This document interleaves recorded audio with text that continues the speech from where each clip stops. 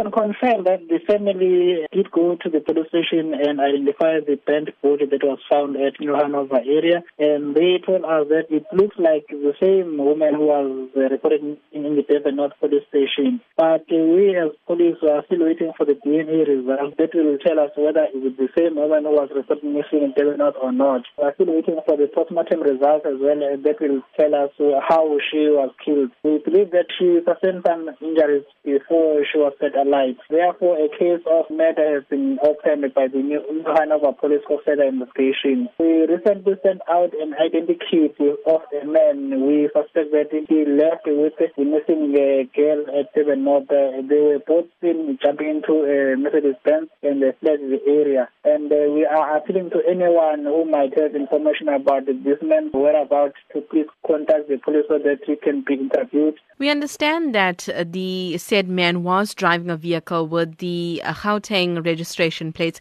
What is known at this stage about the suspect? He is a person who can assist us in our investigation. Anyone who can also give us a full description of the registration number of the vehicle, they can also contact our police station. Is it known how this man knew Siam Lee? It is not known at this stage. We don't know whether they knew each other or they didn't know each other at the time of disappearance. It's believed that the victim had been apparently receiving threats from an unknown man for months before her disappearance. Can this be confirmed? We cannot confirm the stage, but those allegations can be investigated. If the family members or whoever got that information can go to New Hanover Police Station or Durban North Police Station and give us that information so that that information will be further investigated. Messages on social media allege that drug dealing activity had been at the center of Lee's murder.